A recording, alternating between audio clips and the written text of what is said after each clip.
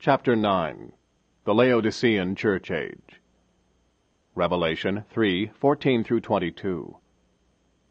And unto the angel of the church of the Laodiceans write, These things saith the Amen, the faithful and true witness, the beginning of the creation of God. I know thy works, that thou art neither cold nor hot. I would thou were cold or hot. So then, because thou art lukewarm, and neither cold nor hot, I will spew thee out of my mouth. Because thou sayest, I am rich, and increased with goods, and have need of nothing, and knowest not that thou art wretched, and miserable, and poor, and blind, and naked. I counsel thee to buy of me gold tried in the fire, that thou mayest be rich, and white raiment, that thou mayest be clothed, and that the shame of thy nakedness do not appear, and anoint thine eyes with eye salve, that thou mayest see. As many as I love, I rebuke and chasten. Be zealous therefore, and repent. Behold, I stand at the door and knock. If any man hear my voice, and open the door, I will come in to him, and will sup with him, and he with me. To him that overcometh will I grant to sit with me in my throne, even as I also overcame, and am set down with my Father in his throne. He that hath an ear, let him hear what the Spirit saith unto the churches. The city of Laodicea. The name Laodicea, which means people's rights, was very common and was given to several cities in honor of royal ladies so named. This city was one of the most politically important and financially flourishing cities in Asia Minor. Enormous amounts of property were bequeathed to the city by prominent citizens. It was the seat of a great medical school. Its people were distinguished in the arts and sciences. It was often called the metropolis, as it was the county seat for 25 other cities. The pagan god worshipped there was Zeus. In fact, this city was once called Diopolis, city of Zeus, in honor of their god. In the 4th century, an important church council was held there. Frequent earthquakes finally caused its complete abandonment. How fitting were the characteristics of this last age to represent the age in which we now live. For example, they worshipped one god, Zeus, who was the chief and father of the gods. This forecasts the 20th century one God, Father of us all, religious premise that sets forth the brotherhood of man, and is even now bringing together the Protestants, Catholics, Jews, Hindus, etc., with the intent that a mutual form of worship will increase our love, understanding, and care of each other. The Catholics and Protestants are even now striving for and actually gaining ground in this union with the avowed intent that all others will follow. This very attitude was seen in the United Nations organization, when the world leaders refused to recognize any one individual concept of spiritual worship, but recommended putting aside all those separate concepts, with the hopes that all religions become leveled into one, for all desire the same goals, all have the same purposes, and all are basically right. Notice the name Laodicea, the people's rights, or justice of the peoples. Was there ever an age like the 20th century church age that has seen all nations rising up and demanding equality socially and financially? This is the age of the communists, where all men are supposedly equal, though it is only so in theory. This is the age of political parties who call themselves Christian Democrats and Christian Socialists, Christian Commonwealth Federation, etc. According to our liberal theologians, Jesus was a socialist, and the early church under the guidance of the Spirit practiced socialism, and thus we ought to do so today. When the ancients called Laodicea the metropolis, it was looking forward to the one world government that we are now setting up. As we think of that city being the location of a great church council, we see foreshadowed the ecumenical move taking place today, wherein very soon we will see all the so-called Christians come together. Indeed, the church and state, religion and politics are coming together. The tares are being bound. The wheat will soon be ready for the garner. It was a city of earthquakes, such earthquakes as finally destroyed it. This age will end in God shaking the whole world that has gone off to make love with the old harlot. Not only will world systems crumble, but the very earth will be shaken and then renovated for the millennial reign of Christ. The city was rich, endowed by the wealthy. It was full of culture. Science abounded. How like today? The churches are rich. The worship is beautiful and formal, but cold and dead. Culture and education have taken the place of the Spirit-given Word, and faith has been superseded by science, so that man is a victim of materialism. In every attribute, ancient Laodicea is found reborn in the 20th century Laodicean age. In the mercy of God, may those who have an ear to hear come out of her, that they be not partakers of her sins and the consequent judgment. The Laodicean Age. The Laodicean age began around the turn of the 20th century, perhaps 1906. How long will it last? As a servant of God who has had multitudes of visions, of which none has ever failed, let me predict, I did not say prophesy, but predict, that this age will end around 1977. If you will pardon a personal note here, I base this prediction on 7 major continuous visions that came to me one Sunday morning in June 1933. The Lord Jesus spoke to me, and said that the coming of the Lord was drawing nigh, but that before he came 7 major events would transpire. I wrote them all down, and that morning I gave forth the revelation of the Lord. The first vision was that Mussolini would invade Ethiopia, and that nation would fall at his steps. That vision surely did cause some repercussions, and some were very angry when I said it and would not believe it. But it happened that way. He just walked in there with his modern arms and took over. The natives didn't have a chance. But the vision also said that Mussolini would come to a horrible end with his own people turning on him. That came to pass just exactly as it was said. The next vision foretold that an Austrian by the name of Adolf Hitler would rise up as dictator over Germany, and that he would draw the world into war.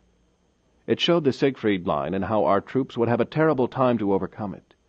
Then it showed that Hitler would come to a mysterious end. The third vision was in the realm of world politics, for it showed me that there would be 3 great isms, fascism, Nazism, communism, but that the first 2 would be swallowed up into the third. The voice admonished, "Watch Russia, watch Russia. Keep your eye on the King of the North." The fourth vision showed the great advances in science that would come after the Second World War. It was headed up in the vision of a plastic bubble-topped car that was running down beautiful highways under remote control, so that people appeared seated in this car without a steering wheel, and they were playing some sort of a game to amuse themselves. The fifth vision had to do with the moral problem of our age, centering mostly around women. God showed me that women began to be out of their place with the granting of the vote. Then they cut off their hair, which signified that they were no longer under the authority of a man, but insisted on either equal rights or, in most cases, more than equal rights. She adopted men's clothing and went into a state of undress, until the last picture I saw was a woman naked except for a little fig-leaf-type apron. With this vision I saw the terrible perversion and moral plight of the whole world. Then, in the sixth vision, there arose up in America a most beautiful but cruel woman. She held the people in her complete power. I believe that this was the rise of the Roman Catholic Church, though I knew it could possibly be a vision of some woman rising in great power in America due to a popular vote by women. The last and seventh vision was wherein I heard a most terrible explosion. As I turned to look, I saw nothing but debris, craters, and smoke all over the land of America. Based on these 7 visions, along with the rapid changes which have swept the world in the last 50 years, I predict, I do not prophesy, that these visions will have all come to pass by 1977. And though many may feel that this is an irresponsible statement in view of the fact that Jesus said that no man knoweth the day nor the hour, I still maintain this prediction after 30 years, because Jesus did not say no man could know the year, month, or week in which his coming was to be completed. So I repeat, I sincerely believe and maintain as a private student of the Word, along with divine inspiration, that 1977 ought to terminate the world systems and usher in the millennium. Now let me say this. Can anyone prove any of those visions wrong? Were they not all fulfilled? Yes, each one has been fulfilled or is in the process right now. Mussolini invaded Ethiopia successfully, then fell and lost it all. Hitler started a war he could not finish and died mysteriously. Communism took over both the other two isms. The plastic bubble car has been built and is awaiting only a better network of roads. Women are all but naked and are even now wearing topless bathing suits. And just the other day I saw in a magazine the very dress that I saw in my vision, if you can call it a dress. It was a plastic transparent type of cloth with 3 darkened spots that covered both breasts in a small area, and then there was a dark place like a small apron below. The Catholic Church is on the rise. We have had one Catholic president and will no doubt have another. What is left? Nothing except Hebrews 12:26. Whose voice then shook the earth. But now he hath promised, saying, Yet once more I shake not the earth only, but also heaven. Once more God will shake the earth, and with it shake everything loose that can be shaken. Then he will renovate it. Just last March, 1964, that Good Friday earthquake of Alaska shook the whole world, though it did not unbalance it.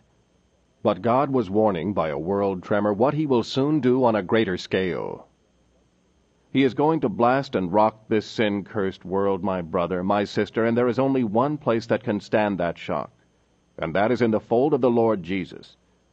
And I would beseech you, while God's mercy is still available to you, that you give your whole life unreservedly to Jesus Christ, who as the faithful shepherd will save you and care for you and present you faultless in glory with exceeding great joy. The Messenger. I doubt very much if any age truly knew the messenger that God had sent unto it, except in the first age where Paul was the messenger. And even in that age many did not recognize him for what he was. Now the age in which we are living is going to be a very short one. Events are going to transpire very rapidly. So the messenger to this Laodicean age has to be here now, though perhaps we don't know him as yet. But there will surely have to be a time that he becomes known. Now I can prove that because we have Scripture that describes his ministry. First of all, that messenger is going to be a prophet. He will have the office of a prophet. He will have the prophetic ministry. It will be based solidly on the Word, because when he prophesies or has a vision, it will always be Word-oriented, and it will always come to pass. He will be vindicated as a prophet because of his accuracy. The proof that he is a prophet is found in Revelation 10:7. But in the days of the voice of the 7th messenger, when he shall begin to sound, the mystery of God should be finished, as he hath declared unto his servants the prophets. Now this person who in this verse is called an angel in the King James Version is not an heavenly being. The 6th trumpeting angel, who is an heavenly being, is in Revelation 9:13, and the 7th of like order is in Revelation 11:15. This one here in Revelation 10:7 is the 7th age messenger, and it is a man. And he is to bring a message from God, and his message and ministry is going to finish the mystery of God as declared to his servants, the prophets. God is going to treat this last messenger as a prophet because he is a prophet. That is what Paul was in the first age, and the last age has one too. Amos 3:6-7. Shall a trumpet be blown in the city, and the people not be afraid? Shall there be evil in a city, and the Lord hath not done it? Surely the Lord will do nothing, but he revealeth his secrets unto his servants, the prophets. It was in the end-time period that the 7 thunders of Jesus came forth. Revelation 10:3-4. And cried with a loud voice, as when a lion roareth. And when he had cried, 7 thunders uttered their voices. And when the 7 thunders had uttered their voices, I was about to write. And I heard a voice from heaven saying unto me, Seal up those things which the 7 thunders uttered, and write them not. What was in those thunders no one knows, but we need to know. And it will take a prophet to get the revelation, because God has no other way of bringing out his scriptural revelations except by a prophet. The Word always came by a prophet, and always will. That this is the law of God is evident by even a casual search of Scripture. The unchanging God with unchanging ways invariably sent his prophet in every age where the people had strayed from divine order.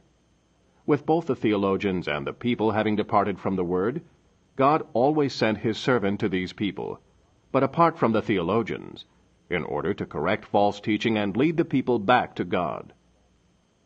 So we see a 7th age messenger coming, and he is a prophet. Not only do we see this messenger coming here in Revelation 10:7, but we find that the Word speaks of Elijah coming before Jesus returns. In Matthew 17:10, "And his disciples asked him, saying, Why then say the scribes that Elias must first come? And Jesus said, Elias truly shall first come and restore all things." Before the coming of our Lord, Elijah must come back for a work of restoration in the church. This is what Malachi 4:5 says. "Behold, I send you Elijah the prophet before the coming of the great and dreadful day of the Lord. And he shall turn the heart of the fathers to the children, and the heart of the children to their fathers, lest I come and smite the earth with a curse." There is absolutely no doubt that Elijah must return before the coming of Jesus. He has a specific work to accomplish. That work is the part of Malachi 4:6 that says, "He will turn the hearts of the children to their fathers." The reason that we know this is his specific work to do at that time is because he has already accomplished the part that says, "He shall turn the hearts of the fathers to the children," when the Elijah ministry was here in John the Baptist. Luke 1:17, "And he shall go before him in the spirit and power of Elijah, to turn the hearts of the fathers to the children, and the disobedient to the wisdom of the just, to make ready a people prepared for the Lord." In the ministry of John, the hearts of the fathers were turned to the children. We know that because Jesus said so. But it does not say that the hearts of the children were turned to the fathers. That is yet to take place. The hearts of the last-day children will be turned back to the Pentecostal fathers. John got the fathers ready for Jesus to welcome the children into the fold. Now this prophet upon whom the spirit of Elijah falls will prepare the children to welcome back Jesus. Jesus called John the Baptist Elijah. Matthew 17:12. "But I say unto you that Elijah is come already, and they knew him not, but have done unto him what they listed." The reason that he called John Elijah was because the same spirit that was upon Elijah had come back upon John, even as that spirit had come back upon Elisha after the reign of King Ahab. Now once again that spirit will come back upon another man just before Jesus comes. He will be a prophet. He will be vindicated as such by God. Since Jesus himself in the flesh won't be here to vindicate him, as he did John, it will be done by the Holy Spirit, so that this prophet's ministry will be attended by great and wonderful manifestation. As a prophet, every revelation will be vindicated, for every revelation will come to pass. Wonderful acts of power will be performed at his commands in faith. Then will be brought forth the message that God has given him in the Word to turn the people back to truth and the true power of God. Some will listen, but the majority will run true to form and reject him. Since this prophet messenger of Revelation 10:7 will be the same as Malachi 4:5-6, he will be naturally like Elijah and John. Both were men set apart from the accepted religious schools of their day. Both were men of the wilderness. Both acted only when they had, "Thus saith the Lord," straight from God by revelation. Both lashed out against the religious orders and leaders of their day. But not only was that so, they lashed out against all who were corrupt or would corrupt others. And notice, both prophesied much against immoral women and their ways. Elijah cried out against Jezebel, and John rebuked Herodias, Philip's wife. Though he will not be popular, he will be vindicated by God. As Jesus authenticated John and the Holy Ghost authenticated Jesus, we can well expect this man will be first of all authenticated by the Spirit working in his life in acts of power that are indisputable and found nowhere else. And Jesus himself, in returning, will authenticate him, even as he authenticated John. John witnessed that Jesus was coming, and so will this man, like John, witness that Jesus is coming. And the very return of Christ will prove that this man indeed was the forerunner of his second coming. This is the final evidence that this indeed is the prophet of Malachi 4. For the end of the Gentile period will be Jesus himself appearing. Then it will be too late for those who have rejected him. In order to further clarify our presentation of this last-day prophet, let us particularly note that the prophet of Matthew 11:12 was John the Baptist, who was the one foretold in Malachi 3:1. "Behold, I will send my messenger, and he shall prepare the way before me. And the Lord, whom ye seek, shall suddenly come to his temple, even the messenger of the covenant whom ye delight in. Behold, he shall come, saith the Lord of hosts. Matthew 11, 1-12. And it came to pass, when Jesus had made an end of commanding his 12 disciples, he departed thence to teach and to preach in their cities. Now when John had heard in the prison the works of Christ, he sent 2 of his disciples, and said unto him, Art thou he that should come, or do we look for another? Jesus answered and said unto them, Go and show John again those things which ye do hear and see. The blind receive their sight, and the lame walk. The lepers are cleansed, and the deaf hear. The dead are raised up, and the poor have the gospel preached to them. And blessed is he whosoever shall not be offended in me. And as they departed, Jesus began to say unto the multitudes concerning John, What went ye out into the wilderness to see? A reed shaken with the wind? But what went ye out for to see? A man clothed in soft raiment? Behold, they that wear soft clothing are in kings' houses. But what went ye out for to see? A prophet? Yea, I say unto you, and more than a prophet. For this is he of whom it is written, Behold, I send my messenger before thy face, which shall prepare thy way before thee. Verily I say unto you, among them that are born of women there hath not risen a greater than John the Baptist.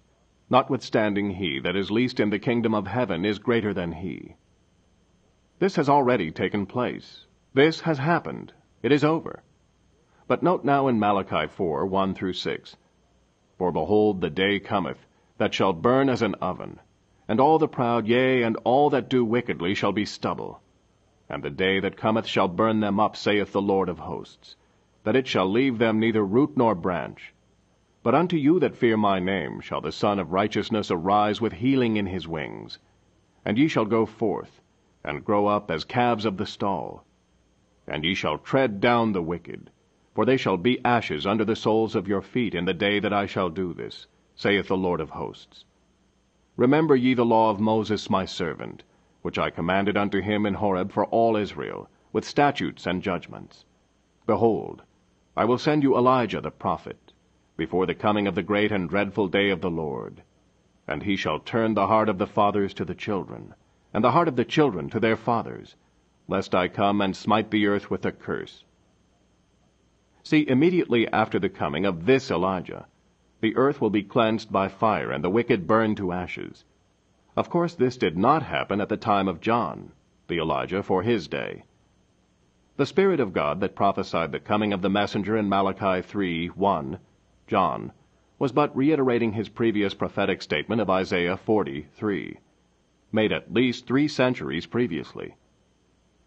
The voice of him that crieth in the wilderness, Prepare ye the way of the Lord, make straight in the desert a highway for our God. Now John, by the Holy Ghost, voiced both Isaiah and Malachi in Matthew 3:3. For this is he that was spoken of by the prophet Esaias, saying, The voice of one crying in the wilderness, Prepare ye the way of the Lord, make his paths straight. So we can well see from these scriptures that the prophet in Malachi 3, who was John, was not the prophet of Malachi 4, though indeed both John and this last day prophet have upon them the same spirit which was upon Elijah. Now this messenger of Malachi 4 and Revelation 10:7 is going to do 2 things. 1. According to Malachi 4, he will turn the hearts of the children to the fathers. 2. He will reveal the mysteries of the 7 thunders in Revelation 10, which are the revelations contained in the 7 seals. It will be these divinely revealed mystery truths that literally turn the hearts of the children to the Pentecostal fathers. Exactly so. But consider this also. This prophet messenger will be in his nature and manners as were Elijah and John. The people of this prophet messenger's day will be as they were in Ahab's day and in John's. And since it is only the children whose hearts will be turned, it is only the children who will listen. In the days of Ahab, only 7,000 true seed Israelites were found. In the days of John, there were also very few. The masses in both ages were in the fornication of idolatry. I want to make one more comparison between the Laodicean prophet messenger and John, the prophet messenger who preceded Jesus' first coming. The people in John's day mistook him for the Messiah. John 1:19-20. And this is the record of John, when the Jews sent priests and Levites from Jerusalem to ask him, Who art thou? And he confessed and denied not, but confessed, I am not the Christ.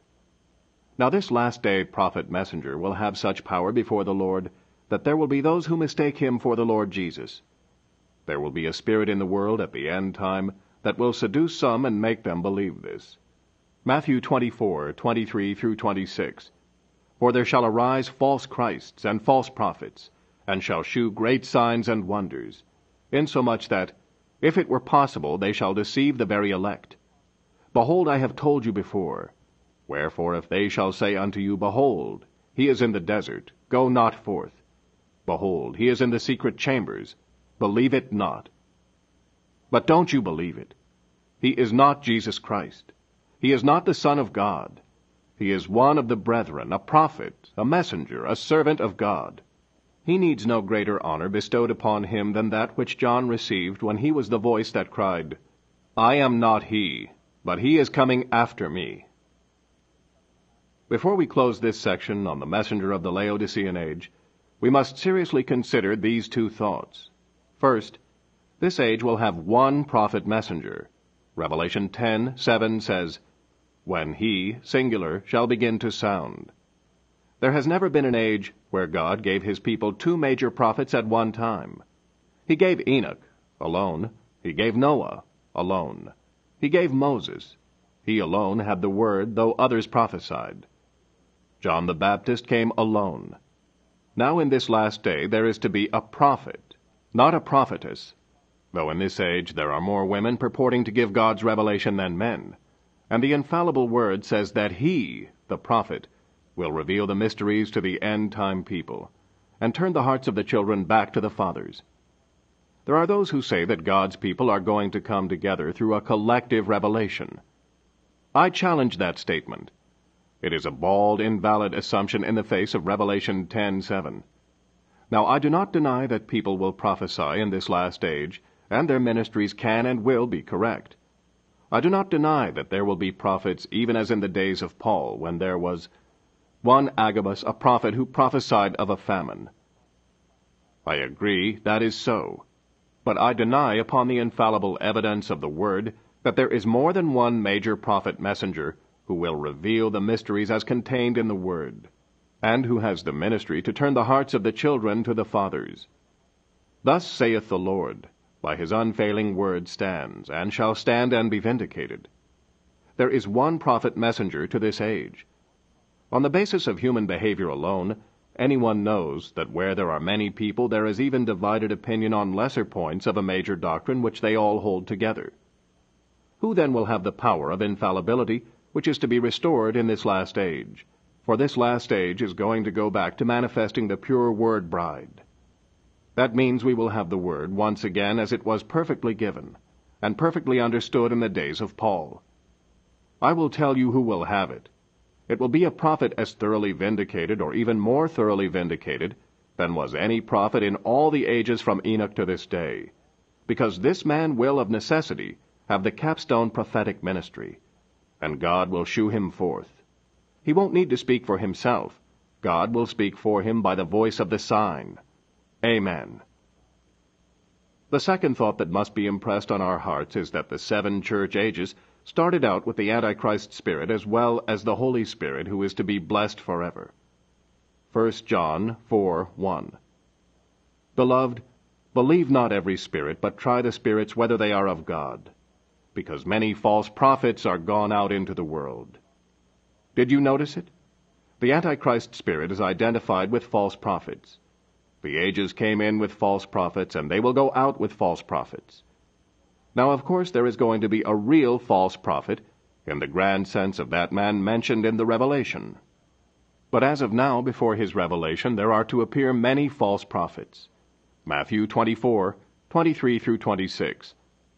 Then if any man shall say unto you, Lo, here is Christ, or there, believe it not. For there shall arise false Christs and false prophets, and shall shew great signs and wonders, insomuch that, if it were possible, they shall deceive the very elect. Behold, I have told you before. Wherefore, if they shall say unto you, Behold, he is in the desert, go not forth. Behold, he is in the secret chambers. Believe it not. These false prophets are earmarked for us in various other scriptures, such as the following. 2 Peter 2, 1-2. But there were false prophets also among the people, even as there shall be false teachers among you, who privily shall bring in damnable heresies, even denying the Lord that bought them, and bring upon themselves swift destruction. And many shall follow their pernicious ways, by reason of whom the way of truth shall be evil spoken of. 2 Timothy 4, 3-4. For the time will come when they will not endure sound doctrine, but after their own lusts shall they heap to themselves teachers, having itching ears, and they shall turn away their ears from the truth, and shall be turned unto fables. 1 Timothy 4, 1. Now the Spirit speaketh expressly, that in the latter times some shall depart from the faith, giving heed to seducing spirits and doctrines of devils. Now in every case you will notice that a false prophet is one who is outside the Word. Just as we showed you that Antichrist means anti-word, so these false prophets come perverting the Word, giving it a meaning that fits their own devilish ends. Have you ever noticed how the people who lead others astray bind them closely to themselves by fear? They say that if the people don't do what they say, or if they leave, then destruction will follow. They are false prophets, for a true prophet will always lead one to the Word and bind the people to Jesus Christ, and he won't tell the people to fear him or what he says, but to fear what the Word says. Notice how these people, like Judas, are out for money. They get you to sell all you have and give it to them and their schemes. They spend more time on offerings than the Word. Those who attempt to operate gifts will make use of a gift which has a margin of error in it and then ask for money, and neglect the Word and call it of God. And people will go to them and bear with them, and support them and believe them, not knowing it is the way of death. Yes, the land is full of carnal impersonators. In that last day they will try to imitate that prophet messenger. The 7 sons of Sceva tried to imitate Paul. Simon the sorcerer tried to imitate Peter. Their impersonations will be carnal. They won't be able to produce what the true prophet produces. When he says the revival is over, they will go around claiming a great revelation that what the people have is exactly right, and God is going to do bigger and more wonderful things amongst the people. And the people will fall for it. These same false prophets will claim that the messenger of the last day is not a theologian, so he ought not to be heard. They won't be able to produce what the messenger can. They won't be vindicated by God as that last day prophet is. But with their great swelling words and with the weight of their worldwide notoriety, they will warn the people not to hear that man, messenger, and they will say he teaches wrong. They are running exactly true to their fathers, the Pharisees, who were of the devil, for they claimed that both John and Jesus taught error. Now why do these false prophets come against the true prophet and discredit his teaching? Because they are running true to form as did their forefathers, when in the days of Ahab they withstood Micaiah. There were 400 of them, and all of them were in agreement. And by them all saying the same thing, they fooled the people. But one prophet, just one, was right and all the rest wrong, because God had committed the revelation to only one. Beware of false prophets, for they are ravening wolves. If you are still in any doubt about this, ask God by His Spirit to fill you and lead you, for the very elect can't be fooled. Did you get that? There isn't any man can fool you. Paul could not fool any elect had he been wrong. And in that first Ephesian age, the elect there could not be fooled, for they tried the false apostles and prophets and found them to be liars and put them out. Hallelujah! His sheep hear His voice, and they follow Him. Amen. I believe it. The Salutation. Revelation 3:14. These things saith the Amen, the faithful and true witness, the beginning of the creation of God. My, isn't that the most wonderful description of the attributes of our lovely Lord and Savior, Jesus Christ? These words just make me want to shout. They bring such a spirit of reality into my heart. Just reading them without even waiting for a thorough revelation of the Spirit upon them thrills me. Jesus is giving us this description of Himself in relation to the last age. The days of grace are winding up. He has looked from the 1st century right through to the 20th and told us all things concerning these ages. Before he reveals the characteristics of the last age to us, he gives us one final look at his own gracious and supreme deity. This is the capstone revelation of himself. Thus saith the Amen. Jesus is the Amen of God. Jesus is the so let it be of God. Amen stands for finality. It stands for approval. It stands for prevailing promise. It stands for unchanging promise. It stands for the seal of God.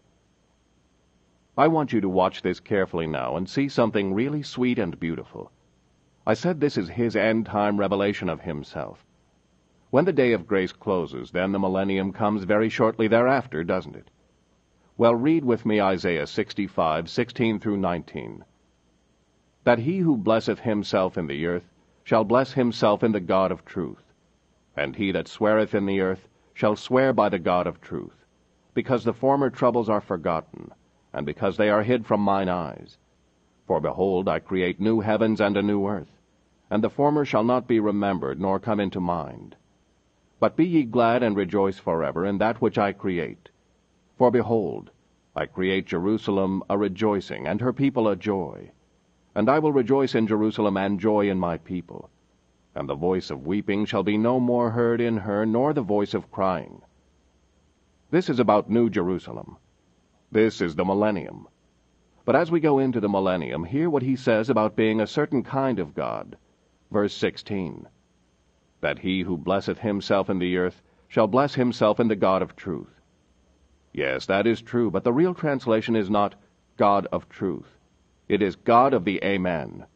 So we read it, shall bless himself in the God of the Amen. And he that sweareth in the earth shall swear by the God of the Amen. Because the former troubles are forgotten, and because they are hid from my eyes. For behold, I create new heavens and a new earth, and the former shall not be remembered, nor come into mind. But be ye glad and rejoice forever in that which I create. For behold, I create Jerusalem a rejoicing, and her people a joy. And I will rejoice in Jerusalem, and joy in my people. And the voice of weeping shall be no more heard in her, nor the voice of crying. Hallelujah! Here is Jehovah of the Old Testament, the God of the Amen. Here is Jesus of the New Testament, the God of the Amen. Hear, O Israel, the Lord thy God is one God. There it is again, the Jehovah of the Old Testament is the Jesus of the New.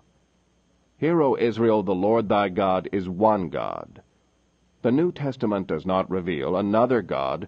It is a further revelation of the one and same God. Christ did not come down to make himself known. He did not come to reveal the Son. He came to reveal and make known the Father. He never talked about two gods. He talked about one God. And now, in this last age, we have come back to the capstone revelation, the most important revelation of Godhead in the whole Bible. That is, Jesus is God. He and the Father are one. There is one God, and his name is the Lord Jesus Christ. He is the God of the Amen. He never changes. What he does never changes. He says it, and it stands fast. He does it, and it is done forever. None can take from what he says or add to it. So let it be. Amen. So let it be. Aren't you glad that you serve that kind of a God? You can know exactly where you are with him at any time and all the time. He is the Amen God and won't change. These things saith the Amen. I like that. It means that whatever he said is final. It means that whatever he said to the first age and to the second and to all ages about his own true church and about the false vine is exactly right, and it won't change. It means that what he started out with in Genesis, he will finish in Revelation. He has to, for he is the Amen, so let it be. Now we can see again why the devil hates the books of Genesis and Revelation. He hates the truth. He knows the truth will prevail. He knows what his end will be. How he fights that. But we are on the winning side. We, I mean the believers of his word only, are on the Amen side. These things saith the faithful and true witness. Now I want to show you what I find in the thought of faithful. You know, we often talk about a great unchanging God whose word does not change. And when we speak of him after that manner, we often get a view of him that makes him seem very impersonal. It is as though God made the whole universe and all the laws that pertain to it, and then stood back and became a great impersonal God. It is as though God made a way of salvation for lost mankind, that way being the cross. And then when the death of Christ has atoned for our sins, and his resurrection gave us an open door to him, God just folded his arms and stood back. It is as if we majored in believing in a great Creator, who, having created, lost personal interest in his creation. Now I say that is how too many people are apt to think. But that is wrong thinking. For God is governing in the affairs of men right now. He is both Creator and Sustainer. Colossians 1, 16 through 17. For by him were all things created that are in heaven and that are in earth, visible and invisible, whether they be thrones or dominions or principalities or powers. All things were created by him and for him. And he is before all things, and by him all things consist. He is a sovereign God. By his own counsel, he purposed the plan of the salvation of his own elect, which he foreknew. The Son died upon the cross to establish the means of salvation, and the Holy Spirit carefully executes the will of the Father. He is working all things at this moment according to the purpose of his own will. He is right in the midst of it all. He is in the midst of his church. This great Creator, Savior God, is faithfully working amongst his own right now as the great shepherd of the sheep. His very existence is for his own. He loves them and cares for them. His eye is ever upon them. When the Word says that your lives are hid with Christ in God, it means exactly what it says. Oh, I am so glad that my God abides faithful. He is true to himself. He won't lie. He is true to the Word. He will back it up. He is true to us. He will lose none of us, but raise us up in the last day. I am glad that I am resting in his faithfulness. Philippians 1:6. Being confident of this very thing, that he which hath begun a good work in you will perform it until the day of Jesus Christ. He is the true witness. Now this word true is the same word we saw back there in Revelation 3:7. You recall that it does not mean true as in contrast with false. It has a richer, deeper meaning by far. It expresses perfect realization in contrast to partial realization. Now back in the Philadelphian age, the coming of the Lord was drawing nigh. What great love that age manifested for him. It reminds me of those beautiful words of 1 Peter 1:8. Whom having not seen ye love, in whom, though now ye see him not, yet believing, ye rejoice with joy unspeakable and full of glory. With them we rejoice also. We haven't seen him, but we have felt him. We know him now as much as our limiting senses can let us. But one day it will be face to face. That is for this age. He is coming at the end of this age. Partial realization will be made perfect realization, completed realization. Hallelujah! We have been looking through a glass darkly, but soon it will be face to face. We have been going from glory to glory, but soon it will be right in the glory. And in his glory we'll shine. We shall be like him, wondrously like him, Jesus our Savior divine. Isn't that wonderful? We are complete in him. That is true. He would not lie to us about that. But one day we will be changed in the atoms. We will put on immortality. We will be all swallowed up in life. Then we will realize realization. He is the faithful and true witness. Now we think of that word witness. Well, that word is the one we get the word martyr from. The Bible speaks of Stephen and Antipas and others as martyrs. They were martyrs. They were also witnesses. Jesus was a faithful martyr. The Holy Ghost is the witness to that. The Spirit bears record of that. The world hated Jesus. It killed him. But God loved him, and he went to the Father. The proof that he went to the Father is that the Holy Ghost came. If Jesus had not been received of the Father, the Spirit would not have come. Read it in John 16:7-11. Nevertheless, I tell you the truth. It is expedient for you that I go away. For if I go not away, the Comforter will not come unto you. But if I depart, I will send him unto you. And when he is come, he will reprove the world of sin, and of righteousness, and of judgment. Of sin, because they believe not on me. Of righteousness, because I go to my Father, and ye see me no more. Of judgment, because the prince of this world is judged. The presence of the Holy Spirit in this world, instead of Jesus being here, proves that Jesus was righteous and went to the Father. But it also says in John 14:18, I will not leave you comfortless. I will come to you. He sent the Comforter. He was the Comforter. He came back in spirit upon the true church. He is the faithful and true witness in the midst of the church. But one day he is going to come back in flesh again. He will prove then who is the only wise potentate. It is he, Jesus Christ, the Lord of glory. Faithful and true witness, creator and sustainer, perfect realization, the Amen of God. Oh, how I love him, how I adore him, Jesus, the Son of God. I want to close my thoughts on this part of the salutation with these words of 2 Corinthians 1:18 through 22. But as God is true, our word toward you was not yea and nay. For the Son of God, Jesus Christ, who was preached among you by us, even by me and Silvanus and Timotheus, was not yea and nay, but in him was yea. For all the promises of God in him are yea, and in him amen, unto the glory of God by us. Now he which establisheth us with you in Christ, and hath anointed us, is God, who hath also sealed us, and given us the earnest of the Spirit in our hearts. The beginning of the creation of God. That is who the Lord Jesus says he is. But those words don't mean exactly as they sound to us. Just taking them the way they sound has made some people, in fact multitudes of people, get the idea that Jesus was the first creation of God, making him lower than Godhead. Then this first creation created all the rest of the universe and whatsoever it contains. But that is not right. You know that doesn't line up with the rest of the Bible.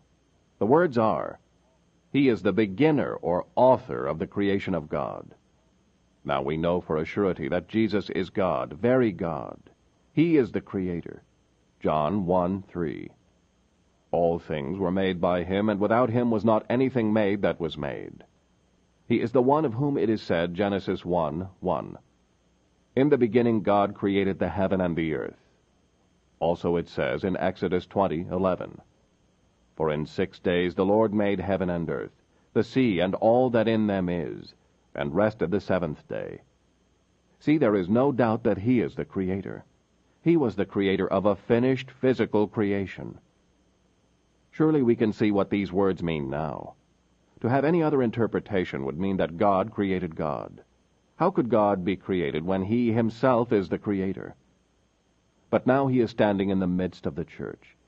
As he stands there revealing who he is in this last age, he calls himself the author of the creation of God. This is another creation. This has to do with the church. This is a special designation of himself. He is the creator of that church. The heavenly bridegroom created his own bride. As the Spirit of God, he came down and created in the Virgin Mary the cells from which his body was born. I want to repeat that. He created the very cells in the womb of Mary for that body. It was not enough for the Holy Spirit to simply give life to a human ovum supplied by Mary. That would have been sinful mankind producing a body. That would not have produced the last Adam. Of him it was said, Lo, a body hast thou, Father, prepared for me. God, not Mary, provided that body. Mary was the human incubator, and she carried that holy child and brought him to birth. It was a God-man. He was the Son of God. He was of the new creation. Man and God met and joined. He was the first of this new race. He is the head of this new race. Colossians 1:18. And he is the head of the body, the church, who is the beginning, the firstborn from the dead, that in all things he might have the preeminence. 2 Corinthians 5:17. Therefore, if any man be in Christ, he is a new creation. Old things have passed away. Behold, all things are become new. There you can see that though man was of the old order or creation, now in union with Christ, he has become the new creation of God. Ephesians 2:10. For we are his workmanship, created in union with Christ Jesus, unto good works. Ephesians 4:24. And that ye put on the new man, which after God is created in righteousness and true holiness. This new creation is not the old creation made over, or it could not be called a new creation. This is exactly what it says it is, new creation. It is another creation distinct from the old one. No longer is he dealing by ways of the flesh. That was how he dealt with Israel. He chose Abraham, and of Abraham's issue through the godly Isaac line. But now, out of every kindred, tribe, and nation, he has purposed a new creation. He is the first of that creation. He was God, created in the form of man. Now, by his Spirit, he is creating many sons unto himself. God the Creator, creating himself a part of his creation. This is the true revelation of God. This was his purpose. This purpose took form through election. That is why he could look right down to the last age, when all would be over, and see himself still in the midst of the church, as author of this new creation of God. His sovereign power brought it to pass. By his own decree he elected the members of this new creation. He predestinated them to the adoption of children according to the good pleasure of his will. By his omniscience and omnipotence he brought it to pass. How else could he know that he would be standing in the midst of the church, receiving glory from his brethren, if he did not make sure? All things he knew, and all things he worked out according to what he knew, in order that his purpose and good pleasure be brought to pass. Ephesians 2:11. In whom also we have obtained an inheritance, being predestinated according to the purpose of him who worketh all things after the counsel of his own will. Hallelujah! Aren't you glad that you belong to him? The message to the Laodicean age. Revelation 3:15-19. I know thy works, that thou art neither cold nor hot. I would thou wert cold or hot. So then, because thou art lukewarm, and neither cold nor hot, I will spew thee out of my mouth. Because thou sayest, I am rich, and increased with goods, and have need of nothing, and knowest not that thou art wretched, and miserable, and poor, and blind, and naked. I counsel thee to buy of me gold tried in the fire, that thou mayest be rich, and white raiment, that thou mayest be clothed, and that the shame of thy nakedness do not appear, and anoint thine eyes with eye salve, that thou mayest see. As many as I love, I rebuke and chasten. Be zealous therefore, and repent. As we have read this together, I am sure that you have noticed that the Spirit has not said one kind thing about this age. He makes two indictments and pronounces his sentence upon them. 1. Revelation 3:15 and 16. I know thy works, that thou art neither cold nor hot. I would that thou wert cold or hot. So then, because thou art lukewarm, and neither cold nor hot, I will spew thee out of my mouth. We are going to look at this carefully. It says that this Laodicean church age group is lukewarm. This lukewarmness demands a penalty from God. The penalty is that they will be spewed out of his mouth. Here is where we don't want to go astray, as a lot of folks do. They very unwisely say that God can spew you out of his mouth, and that proves that there is no such thing as any truth to the doctrine of the perseverance of the saints. I want to correct your thinking right now. This verse is not given to an individual. It is given to the church. He is talking to the church.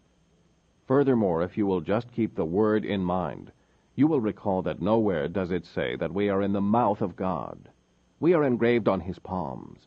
We are carried in his bosom. Way back in the unknown ages, before time, we were in his mind. We are in his sheepfold and in his pastures, but never in his mouth. But what is in the mouth of the Lord? The word is in his mouth.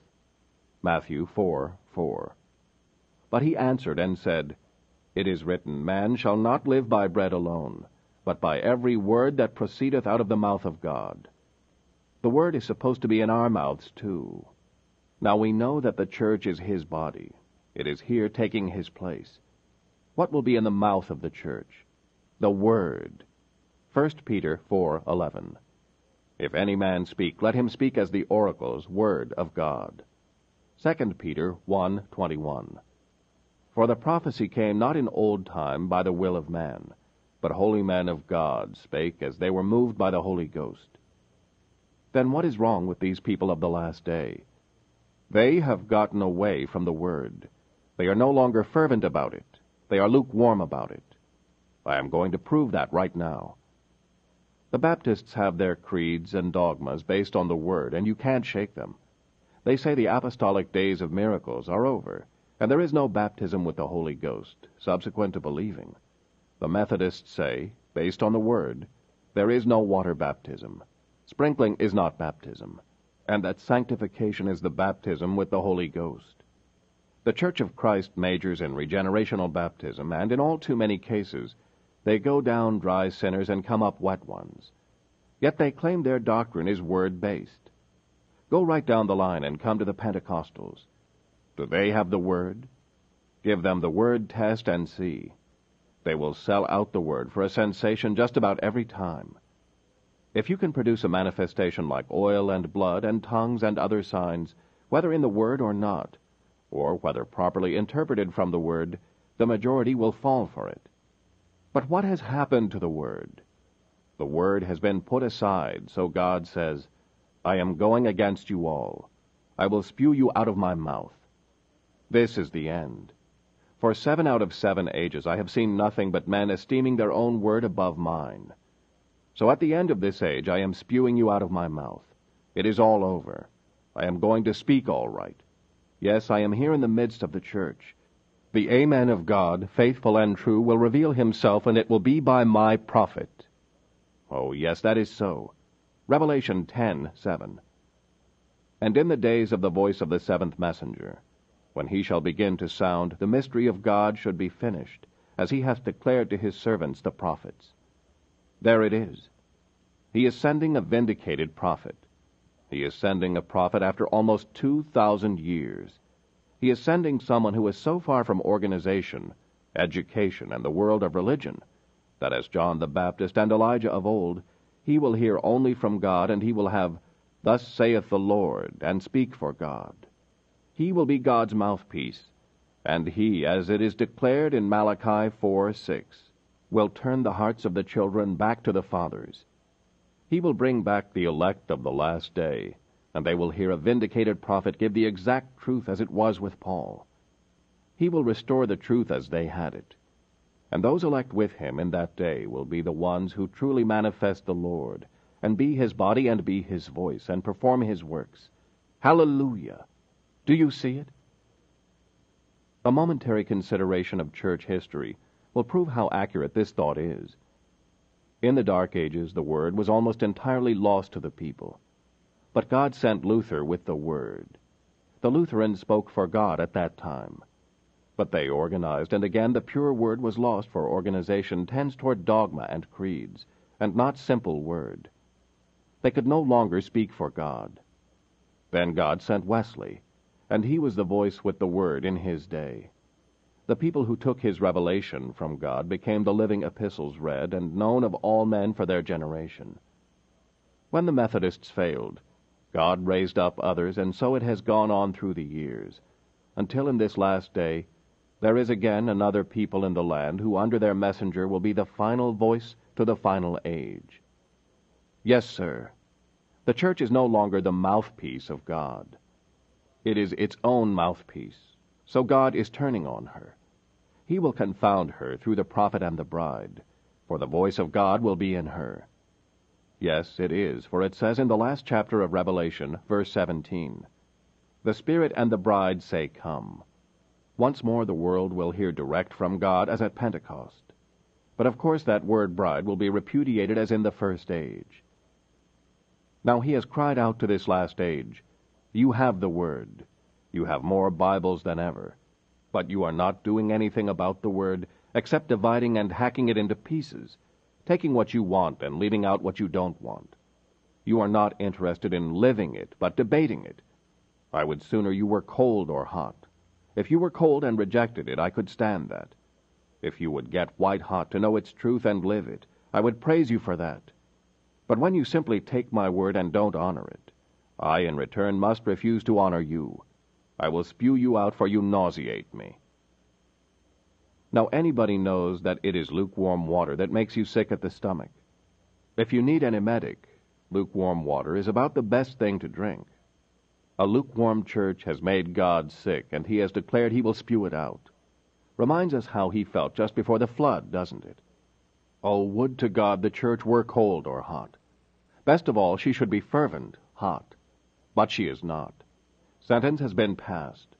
She is no longer God's voice to the world. She will maintain that she is, but God says not. Oh, God still has a voice for the people of the world, even as he has given a voice to the bride. That voice is in the bride, as we have said, and we will talk more about that later. 2.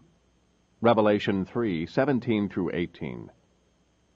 Because thou sayest, I am rich, and increased with goods, and have need of nothing, and knowest not that thou art wretched, and miserable, and poor, and blind, and naked, I counsel thee to buy of me gold tried in the fire, that thou mayest be rich, and white raiment, that thou mayest be clothed, and that the shame of thy nakedness do not appear, and anoint thine eyes with eye salve, that thou mayest see. Now look at the first phrase of this verse.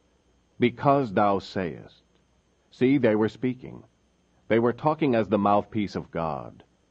This proves exactly what I said verses 16 through 17 meant. But though they say it, that does not make it right. The Catholic Church says she speaks for God, saying she is the assured voice of the Lord. How any people can be so spiritually wicked is more than I know, but they produce according to the seed which is in them. And we know where that seed came from, don't we? The Laodicean church is saying, I am rich and increased with goods, and have need of nothing. That was her self-estimate. She looked at herself, and that is what she saw. She said, I am rich, which means that she is wealthy in the things of this world. She is boasting in the face of James 2:5 through 7. Hearken, my beloved brethren, hath not God chosen the poor of this world rich in faith, and heirs of the kingdom which he hath promised to them that love him? But ye have despised the poor. Do not rich men oppress you, and draw you before the judgment seats? Do they not blaspheme that worthy name by the which ye are called? Now I do not suggest that a rich person cannot be spiritual, but we all know that the Word says very few are. It is the poor that predominate in the body of the true church. Now then, if the church becomes full of wealth, we know only one thing. Ichabod has been written over her portals. You can't deny that, for that is the Word. Talk about wealth in the church. Why, there never has been such a show of wealth. The beautiful sanctuaries are multiplied in number as never before.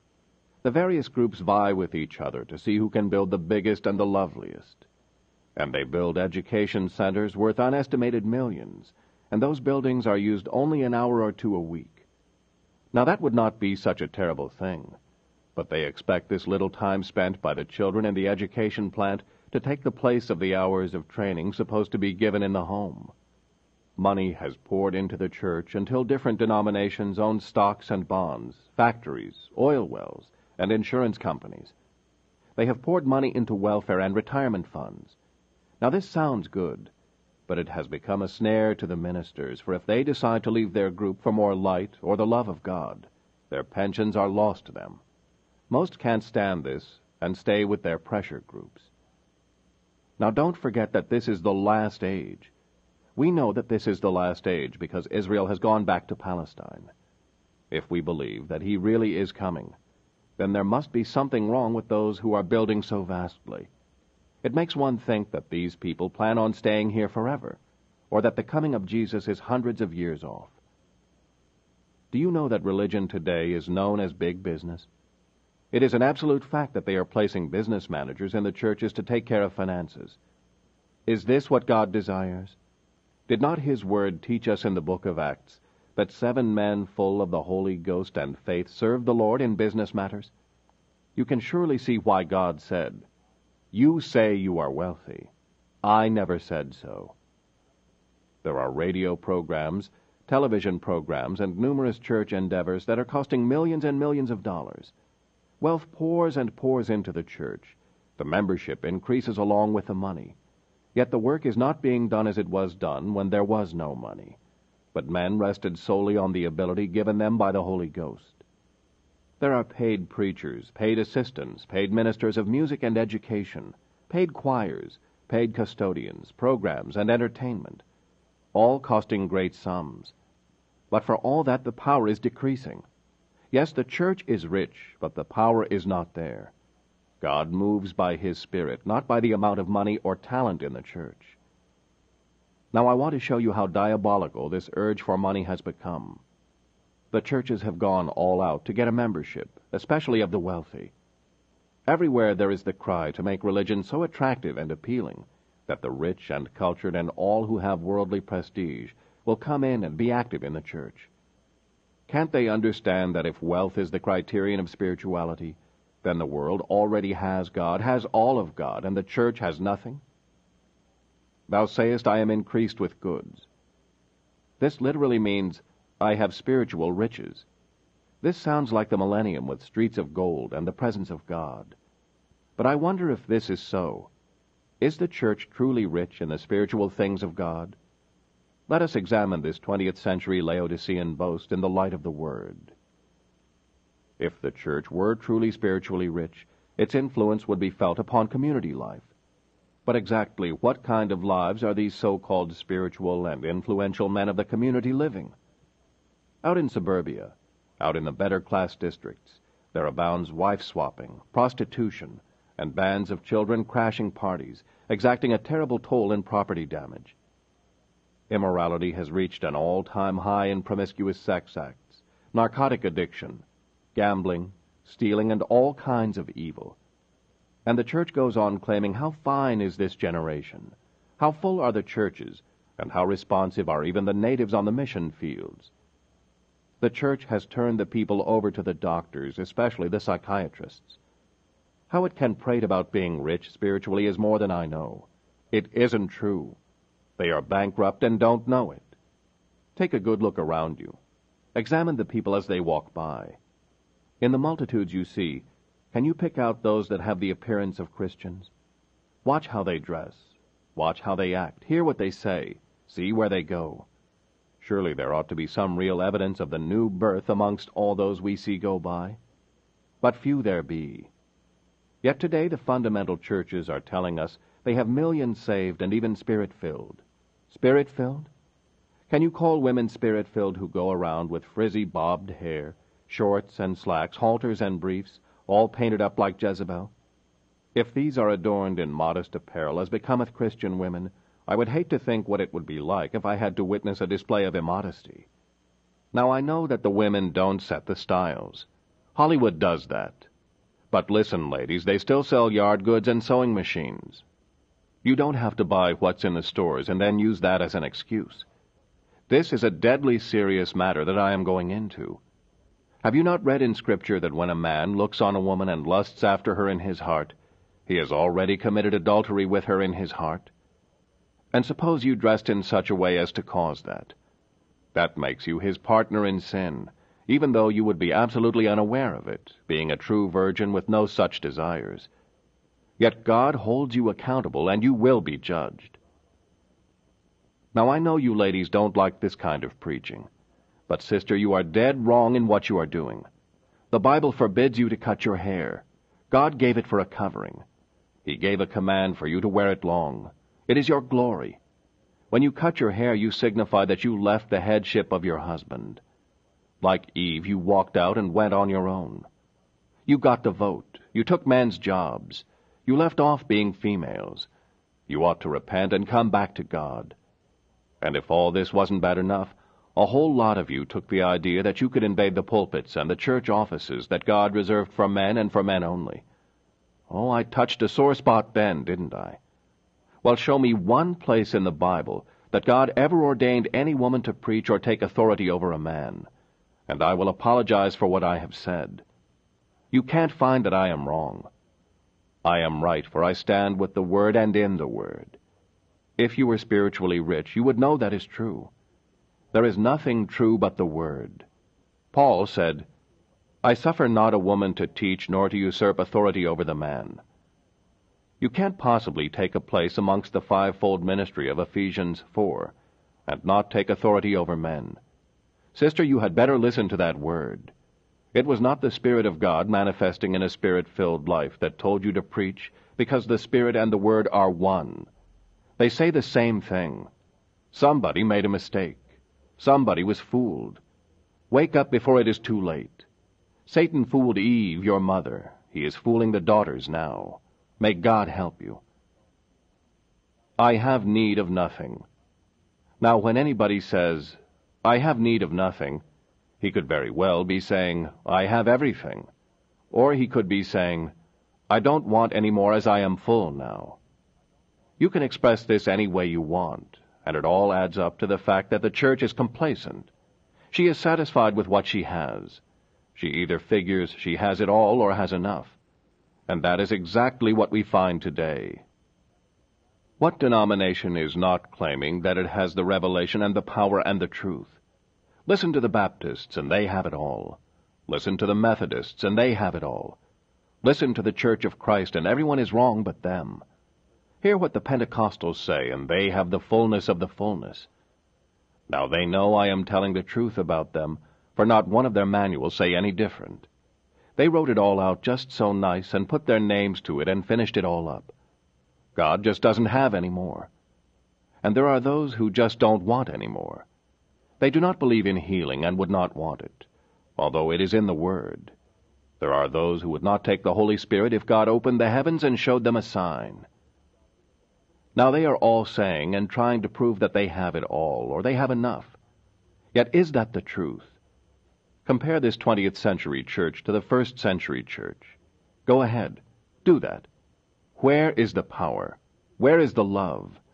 Where is the purified church that withstood sin and walked with faith toward Jesus? Where is the unity? You can't find it. If this church has all it needs, why were they crying out for more of God in the book of Acts, as though they didn't have it all, and yet they had far more than they have today? God's diagnosis. Now what God saw was entirely different from what they said they saw. They said that they were rich in goods and spiritually wealthy. They had arrived. They had need of nothing. But God saw it otherwise. He said, You don't know this, but you are wretched, miserable, poor, blind, and naked. Now when a people are that way, especially naked, and don't know it, there has to be something awfully wrong. Surely something must be happening. Is it not that God has blinded their eyes as he did to the Jews? Is the gospel going back to the Jews? Is history repeating itself? I say it is. God says this church of the Laodicean age is wretched. That word comes from two Greek words which mean endure and trial. And it has nothing to do with the trials that come to a true Christian, for God describes a Christian in trial as blessed, and his attitude one of joy, whereas this description is phrased as wretched and miserable. How strange! In this age of plenty, in this age of progress, in this age of abundance, how can there be trials? Well, now, it is strange. But in this age of plenty and opportunity, when everyone has so much, and there is so much more to be had, what with all the inventions to do our work and so many things to give us pleasure, suddenly we find mental illness taking such a toll as to alarm the nation. When everybody ought to be happy, with really nothing to be unhappy about, millions are taking sedatives at night, pep pills in the morning, rushing to doctors, entering institutions, and trying to drown out unknown fears by alcohol. Yes, this age boasts of its tremendous stores of worldly goods, but the people are less happy than ever. This age boasts of its spiritual attainments, but the people are less sure of themselves than ever. This age boasts of better moral values, and it is more corrupt than any age since the flood. It talks about its knowledge and science, but it is fighting a losing battle in all fields, for the human mind and soul and spirit cannot comprehend or keep abreast with all the changes that have come upon the earth. In one generation we have gone all the way from the horse and buggy age to the space age, and we are proud and boastful about it. But inside is a dark void cavern that is crying out in torment, and without a known reason. Men's hearts are failing for fear, and the world is so darkened that this age could well be called the age of neurotics. It boasts, but it cannot back it up. It cries peace, and there is no peace. It cries that it has a great amplitude of all things, but it keeps burning with desire like an unsatisfied fire. There is no peace, saith my God to the wicked. They are miserable. That means that they are objects to be pitied. Pitied? They scorn pity. They are full of pride. They vaunt what they have. But what they have will not stand the test of time. They have built upon quicksand rather than the rock of the revelation of God's word. Soon cometh the earthquake. Soon there will come the storms of the wrath of God in judgment. Then comes sudden destruction, and in spite of all their carnal preparation, they will still be unprepared for what comes upon the earth. They are those who, in spite of all their worldly efforts, are actually opposing themselves and don't know it. Objects of pity are they indeed. Pity the poor people who are in this last day ecumenical move, for they call it the move of God when it is of Satan. Pity those who do not know the curse of organization. Pity those who have so many beautiful churches, such lovely parsonages, such grandly trained choirs, such a show of wealth, and such a sedate and reverent form of worship. Pity them, don't envy them. Back to the old store buildings, back to the dimly lit rooms, back to the cellars, back to less of the world and more of God. Pity those who make their great claims and talk about their gifts. Feel for them as objects of pity, for soon they will be objects of wrath. They are poor. Now, of course, that means spiritually poor. The sign of this age, as it closes, is bigger and better churches, with more and more people, with more and more manifestation of what is supposed to be demonstrations of the Holy Ghost. But the filled altars, the gifts of the Spirit in operation, the remarkable attendance is not the answer from God. For those who come to the altars very seldom stay to go on with God. And after the great campaigns are finished, where are all those who came down the aisles? They heard a man, they listened to an appeal, they came into the net. But they were not fish, and turtle-like they crawled back to their own waters. Then there is all this talk about the glossolalia. It is supposed to be the evidence of the baptism of the Holy Ghost, and people are thinking that we are in the midst of a great revival. The revival is over. America had her last chance in 1957. Now the tongues are God's sign of impending disaster, even as they were when they appeared upon the wall at Belshazzar's feast. Don't you know that many are going to come in the last day and say, Lord, Lord, have we not done many wonderful works in thy name, even to the casting out of devils? And he will say, Depart from me, ye that work iniquity.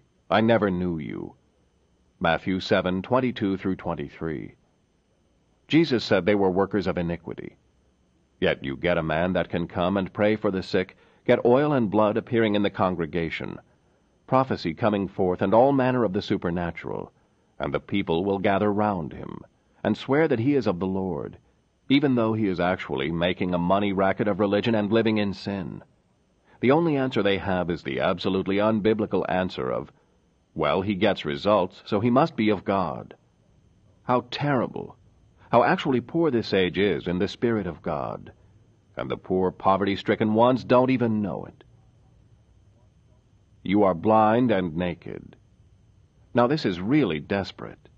How can anyone be blind and naked and not know it? Yet it says that they are blind and naked and can't perceive it. The answer is they are spiritually blind and spiritually naked. Do you remember when Elisha and Gehazi were surrounded by the army of the Syrians? You recall that Elisha smote them blind by the power of God. Yet their eyes were wide open and they could see where they were going. The blindness was peculiar in that they could see certain things, but other certain things, such as Elisha and the servant and the camp of Israel, they could not see. What this army could see did not avail for them. What they did not see brought on their captivity. Now what does this mean to us? It means exactly what it meant back there in the earthly ministry of Jesus. He tried to teach them truth, but they would not listen. John 9:40-41. And some of the Pharisees which were with him heard these words, and said unto him, Are we blind also? Jesus said unto them, If ye were blind, ye should have no sin. But now ye say, We see. therefore your sin remaineth. The attitude of this age is exactly what it was then. People have it all. They know it all. They cannot be taught. If a point of truth from the Word comes up and a man tries to explain his view to one with an opposing view, the listener is not at all listening that he might learn, but is listening only to refute what is being said. Now I want to ask a fair question. Can Scripture fight Scripture? Does the Bible contradict the Bible? Can there be two doctrines of truth in the Word that say the opposite or oppose the other? No, it cannot be so. Yet how many of God's people have their eyes open to that truth? Not even 1%, as far as I know, have learned that all Scripture is given by God and all is profitable for doctrine, reproof, correction, etc. If all Scripture is thusly given, then every verse will dovetail if given a chance. But how many believe in predestination unto election and reprobation unto destruction? Those who don't, will they listen? No, they will not. Yet both are in the Word, and nothing will change it. But to learn about it and reconcile the truth of those doctrines with other truths that seem to oppose, they will not take the time. But they stop their ears and gnash with their teeth, and they lose out. At the end of this age a prophet will come, but they will be blind to all that he is doing and saying. They are so sure they are right, and in their blindness they will lose it all. Now God says they are naked as well as blind. I cannot imagine anything as tragic as a man who is blind and naked and does not know it. There is only one answer. He is out of his mind. He is already deep in oblivion. His faculties are gone. Spiritual amnesia has set in. What else can it mean? Can it mean that the Holy Spirit has taken his leave of this last-day church? Can it mean that men have put God out of their minds to such an extent that it is happening even as stated in Romans 1:28? And even as they did not like to retain God in their knowledge, God gave them over to reprobate minds, to do those things which are not convenient. It surely appears that something like that has happened. Here is a people who say that they are of God and know God and have his Holy Spirit, and yet they are naked and blind and don't know it. They are already deceived. They have the wrong spirit. The elect cannot be deceived, but it is evident that these others are. These are they who have become blind because they refused the Word of God. These are they who have stripped themselves naked by leaving God's care and protection, and sought to build their own way of salvation, their own Tower of Babel by organization. Oh, how lovely and beautifully dressed they appear in their own eyes, as they form their general assemblies, and their councils, etc. But now God is stripping it all away, and they are naked, for these organizations have but led them into the camp of Antichrist, into the field of tares, right up to their binding and burning. Objects of pity indeed they are. Yes, pity them, warn them, beseech them, and still they go their way headlong to destruction, wrathfully turning away any and all attempts to save them as brands from the burning.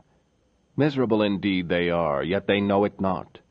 Calloused and beyond hope, they glory in what is actually their shame. Defiant against the Word, yet one day they shall be judged by it and pay the price of its awful indictments. The final counsel of the ages. Revelation 3:18-19.